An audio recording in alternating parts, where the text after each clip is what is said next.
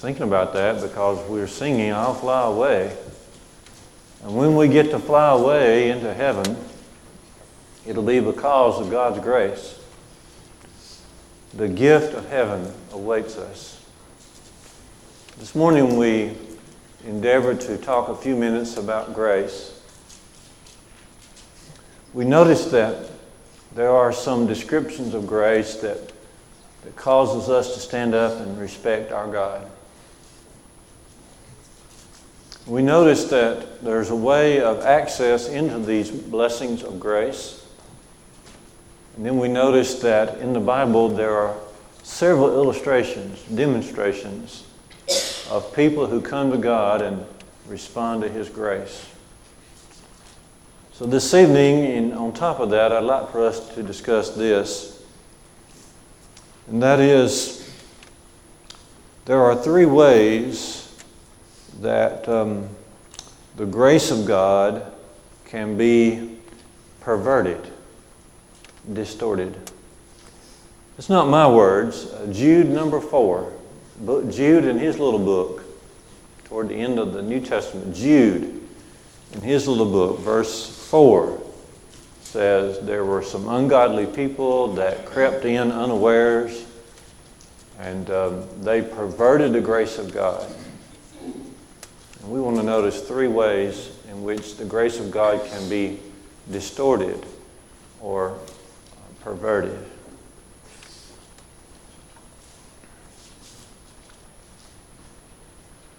Grace is just a beautiful word. Someone has called it the last best word. And I'll go along with that. There's so much to the grace of God. It is hard to, once you decide I'm going to study the grace of God, it's hard to pinpoint a certain place down because it's just everywhere. And your thoughts go here and there. But for our encouragement this evening, three ways that the grace of God can be distorted. First, we can distort the grace of God is if we continue in sin. If we continue in sin, we can distort the grace of God. The grace of God is such a beautiful word, but it's been hijacked by people. It's almost become a code word for irresponsibility. People have the notion that because God's grace is so very good and so full of spiritual riches that it becomes like a blanket over our sins. But that's the very opposite of the teaching in the Bible. So let's read a couple places together. We'll read Romans 6 together, and then we'll read Jude 4 once again together, and then we'll come back to Titus 2 just to emphasize the fact that we can distort the grace of God by continuing in sin. There in Romans 5 and Romans 6, Paul spends quite a bit of time there at the end of Romans 5 talking about how that through Adam, sin came into the world and death through sin. So with Adam and sin came kind of a reign of death. But Paul contrasts that with the fact that through Jesus and through the grace of God, then there can be life, there can be spiritual life once again. Where sin has abounded, Paul would say, grace has much more abounded. Well, you come into Romans 6 and Paul poses this question. He says, well, then should we continue in sin that grace may abound? Romans 6, 1 and 2. And then how does he answer that? Look in your Bible. How does he answer that? God forbid. Okay. In our words today, what would that sound like? Certainly not. Certainly not. In no way, shape, or form should you ever consider that. Okay. And he goes on to say, how shall we who have died to sin continue any longer therein? Okay.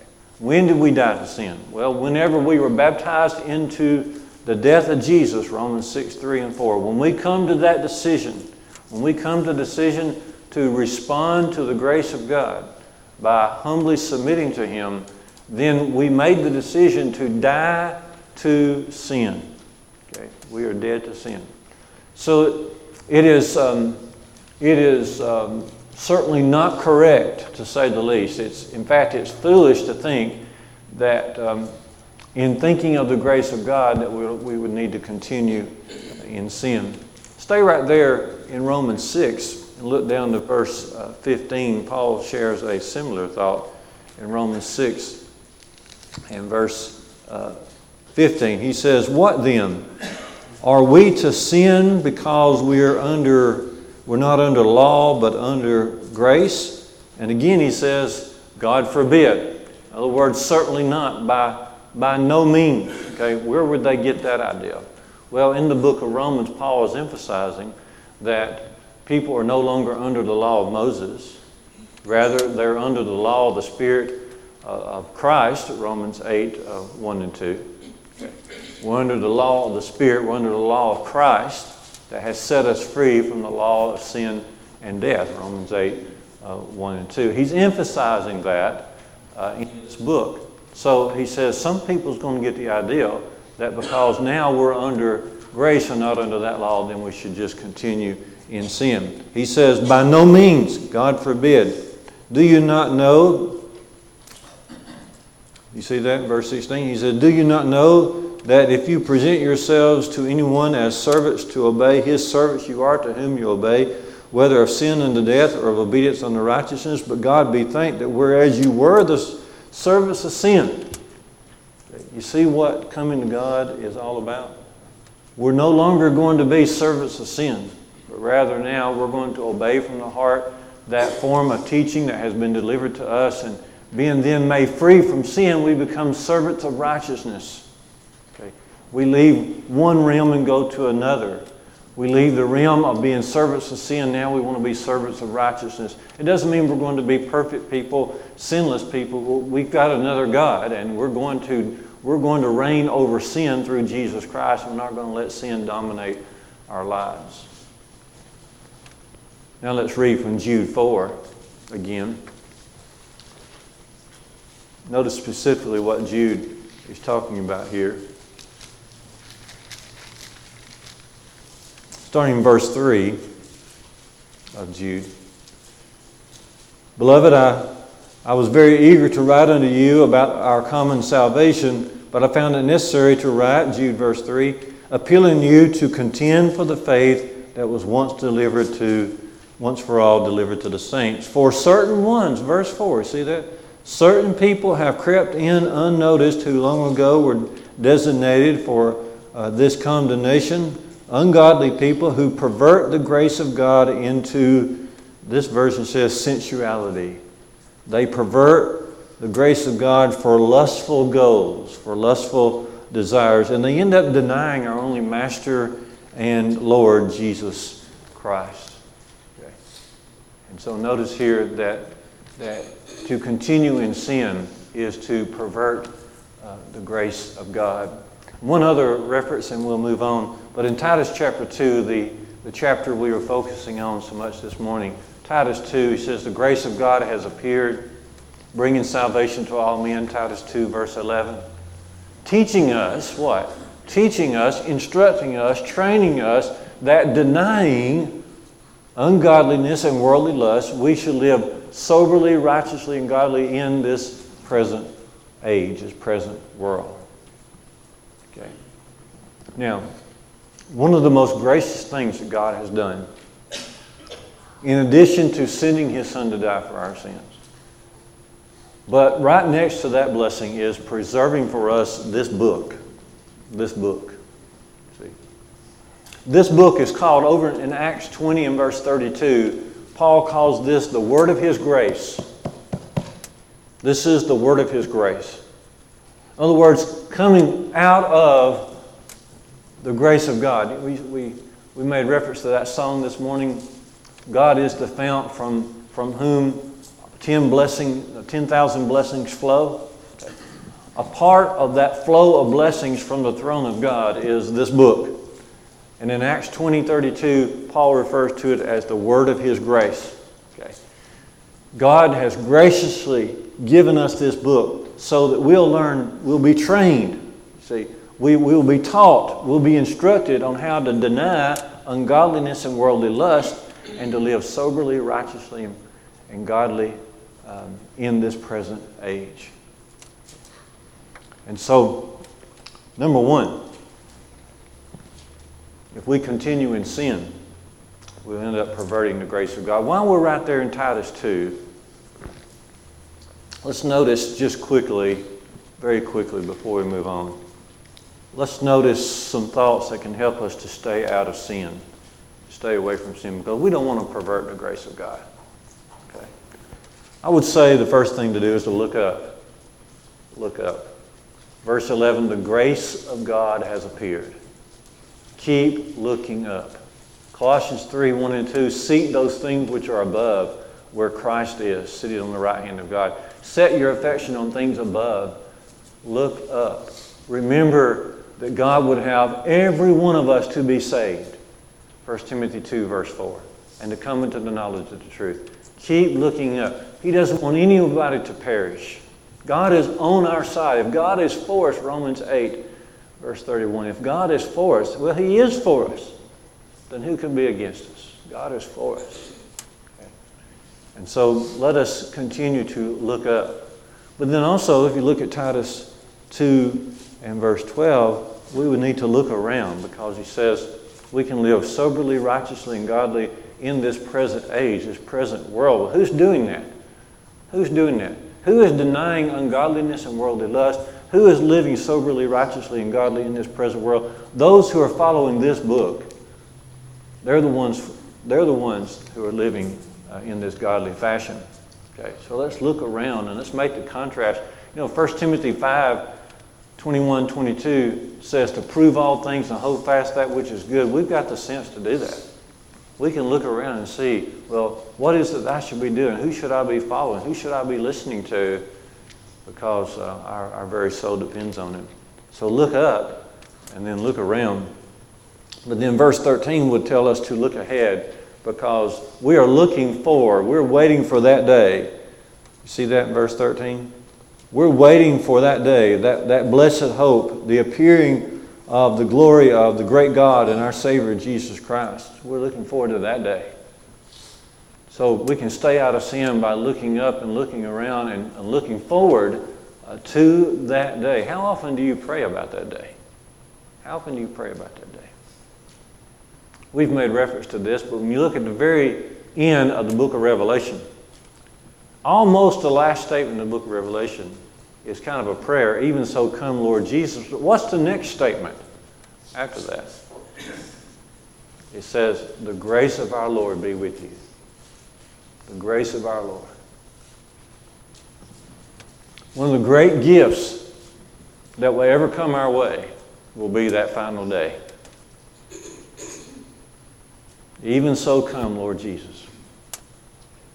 What are you waiting on, Lord? Do you pray to the Lord about it?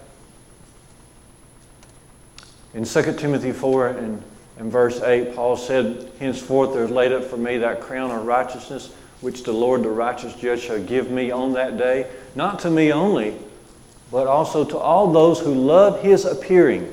We must love His appearing. We love the fact that He appeared the first time on the earth to die for our sins, to leave us the perfect example. But we also want to love this second appearing, wherein we will meet Him in the air, and so shall we ever be with the Lord. We will fly away one day. And so let's stay out of sin by looking up and looking around and looking ahead. Okay. But verse 14, Titus 2, would cause us to look back, because it says, this Lord who is coming, He is the very one who gave Himself for us to redeem us from all iniquity and to purify to Himself a peculiar people for His own possession, zealous of good works. Let's look back. Let's never detach ourselves from the cross. Okay. Don't you agree that if we look up, look around, look ahead, and keep looking back at the cross, that we will stay away from sin and we'll keep focused on our God? And then verse 14 would also tell us to look within and ask ourselves, am I part of God's people? Am I part of that peculiar people? Am I zealous of good works? All right. So we pervert the grace of God by continuing in sin. A second way that we pervert the grace of God is by failing to be godly. By failing to have grace in our lives ourselves. We spent a little time this morning describing the grace of God, and especially how beautiful it is. And we said that God's graces, the virtues surrounding His grace are such things as love and kindness and mercy and patience and goodness and compassion. We mentioned Psalm 103:13, as a father is compassionate toward his children, so God is anxious to be compassionate unto all those who fear Him. We must have the same qualities in our lives. That's right. And you know this. You know this. I love the little word there in Ephesians 4:31 and 32. Be ye tenderhearted. Tenderhearted. As your Father, as God was to you in Christ, forgiving you, tenderhearted. Tenderhearted. So I read about a school class, and it was a 5th grade class, and one of the female students was involved in a very tragic automobile accident, and she was out of school for a while. When she came back, it was known that in the accident she survived, but in the accident she lost one of her hands. And as the teachers found out that she'd be back on a certain day and a certain month, they discussed it together. They discussed it with the students. They discussed it with the parents of the students, and they all agreed. And so when she came back, it was agreed that all the other students in the class and also the teachers and some even in the administration, in the cafeteria, they were going to operate for at least a couple of weeks with one hand tied behind their back. So, first of all, they could understand what she is facing, and secondly, so that they could show her that they're seeking to understand. And they could truly be sympathetic toward her condition. In a way, isn't that what God did when He sent Jesus to this earth? Jesus came, He was full of grace and truth. John 1:17. John 1:14, the Word became flesh and dwelt among us. And as that Word dwelt among us, He was full of grace and truth. Jesus come so that we would know that God knows all about us. Jesus came so that we would understand just how compassionate God is. Jesus became like unto His brethren so that He could be a faithful and merciful high priest. Hebrews 2:17. So God came down and put on human flesh.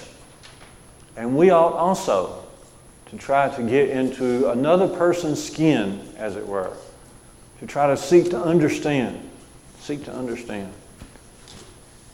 Sometimes I lose that principle, but it's so powerful. When we first seek to understand another person, then it becomes so clear as to how to help them, help to serve in their behalf. Okay. That's what God did. And that's what we should do as well. And so we pervert the grace of God if we fail to become more like Christ, like God. And then number 3, we pervert the grace of God if we fail to be humble, if we're not humble. And I mean humble, because we're either humble or we're not. There are no degrees to humility.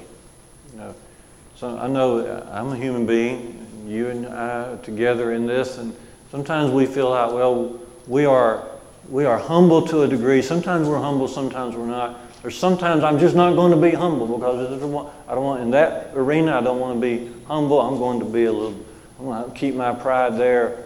But really, before God, we we must be humble. See? Ephesians 2, 8 and 9. For by grace you have been saved through faith. This not of yourselves. It is the gift of God, not of works, lest any man should boast. We must continue to remind ourselves that we are absolutely undeserving of salvation with God. We don't deserve it. Okay?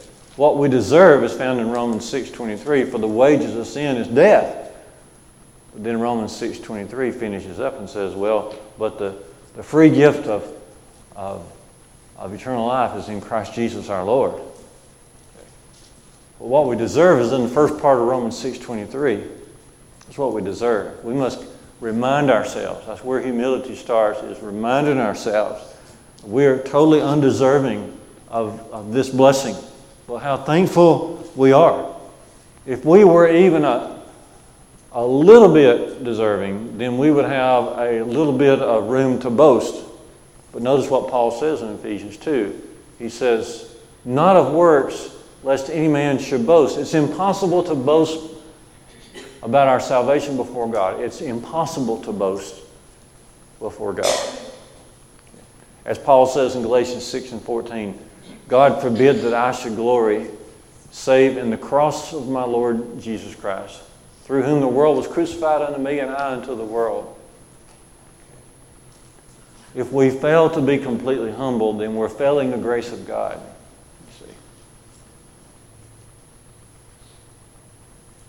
I'm reminded of some of the statements from Paul. Paul said in Ephesians 3, 7 and 8, he said, unto me who am, it says there, who am less than the least of all the saints, is this grace given, that I might preach unto the Gentiles the unsearchable riches of Christ. Ephesians 3, 7 and 8. But he refers to himself as less than the least of all the saints. It's just the way Paul felt about it. It's the way we must feel about it as well. In another place in 1 Timothy chapter 1, Paul goes through the fact that he had been so thankful to God. God had put him into the ministry even though he had been a persecutor and a very violent person and a blasphemer in time past. But he had obtained mercy. There it is, mercy. And the grace of the Lord was abundant to him with faith and love. That's how he felt about it. And then he gets down to verse 15 of 1 Timothy 1. He says, Christ Jesus came into the world to save sinners, of whom I am chief. And so a failure to be humble, totally humble. James 4, verse 10, humble yourselves in the sight of the Lord, and He will lift you up. That's the key to living. There's an interesting statement made by Jesus, and I don't know that I totally explain it well or totally understand all of it, but it's Luke 17, verse 10, where Jesus says, even if a person does everything that the Lord would command him to do, he is still to regard himself as an unprofitable servant or an unworthy servant. Just imagine that. Just imagine you could, and it's impossible, by the way. It's impossible for anybody to do everything the Lord has ever commanded him to do. We fall short of the glory of God, Romans 3:23. But He's just supposing with us. Suppose you could do everything there is to do in the sight of God. You are still to regard yourself as an unworthy servant. First, a servant will never be God. Will always be servant. He will always be the creator. Will always be the creation. Even when we get to heaven, it's going to be that way. We will be falling down before Him in heaven. But then not just a servant, but an unworthy servant. Unworthy. You recall in Matthew 18, Jesus talking about forgiveness. And I want to make sure I recall this properly here, but in Matthew 18, Peter had asked Jesus about forgiveness, and Jesus wanted to tell a story beginning in verse 23 at Matthew 18. And I'm just going to stop in the middle of the story. I'm going to stop at the beginning of the story. But he says, therefore the kingdom of heaven may be compared to a king who wished to settle accounts with his servants. And when he began to settle, one was brought in to him who owed 10,000 talents. Now, in my margin down low, it says a talent was a monetary unit worth about 20 years of wages for a common laborer. 20 years. So let's see. A talent is worth 20 years of wages. And this man owed 10,000 talents. He was head over heels in debt. There was no way. He says to the king, have mercy on me, have pity on me, and I'm going to pay you back. There was no way in his lifetime he's going to pay the king back. And that is representative of our situation before God. Okay? Sin, even just one sin, puts us in total debt. And there's no human being, there's no one around who has the ability to cover that debt. No one has the ability to cover that obligation. And that's why Jesus died for our sins. And so the inability to be humble will pervert the grace of God. But once we grasp this, once a person gets a hold of humility, then there's a change that comes. It just brings a great deal of energy to the soul. It brings a zeal that has never been there before. If you want to go back and read about the grace of God in Titus 2:11 through 14, look, it starts with the grace of God and it ends with zealous works. You see that? It begins, the grace of God has appeared, bringing salvation. And it says, if you stick with this, then you're going to be zealous of good works. It brings a zeal to our lives. Once the grace of God makes us humble, we won't have any problem with zeal. But that's exactly the problem of the church at Laodicea in Revelation 3:14-17. They had need of nothing. And that included God. And that's why they were lukewarm, to where the Lord wanted to spit them out. You see, that was their exact problem. But if they could ever become a humble congregation, then you wouldn't be able to stop the good works flowing from them. And that's why we read in 1 Corinthians 15, verse 10, Paul said, but by the grace of God I am what I am. And His grace which was bestowed upon me was not bestowed upon me in vain, but I labored more abundantly than anyone else. Yet not I, but the grace of God that is in me. And so I just wanted to mention 3 ways this evening, just in a continuous study. See, we haven't really got into the depths of the grace of God in the time we spent today. But how wonderful it is. The marvelous, wonderful grace of God. Going back to the Apostle Paul, it reminded me a few minutes ago of something I heard an older preacher say one time. He said, in every life, every faithful life, there's going to be a perversion, and then a conversion, and then finally an excursion. When I first heard that, I really didn't know what an excursion is. But then I started listening to some of you guys who go on these cruises, and you get on these big ships, and then you have an excursion. You leave the boats and you go out off onto land, and you enjoy yourself. And then you get back in your tiny room in the boat. So who was describing to me the other day just how tiny those rooms are? I mean, but when was it you? I mean, it was pretty narrow. It's like just reach out and touch the other side of the room. But it's a wonderful thought. Yes, we all start out perverted because we're sinners. We're either following the wrong doctrine, or we're just in rebellion against God, or our lust has overtaken us. Something has happened. But then we discover the grace of God and the gospel of grace. And then we follow His path and we can become converted.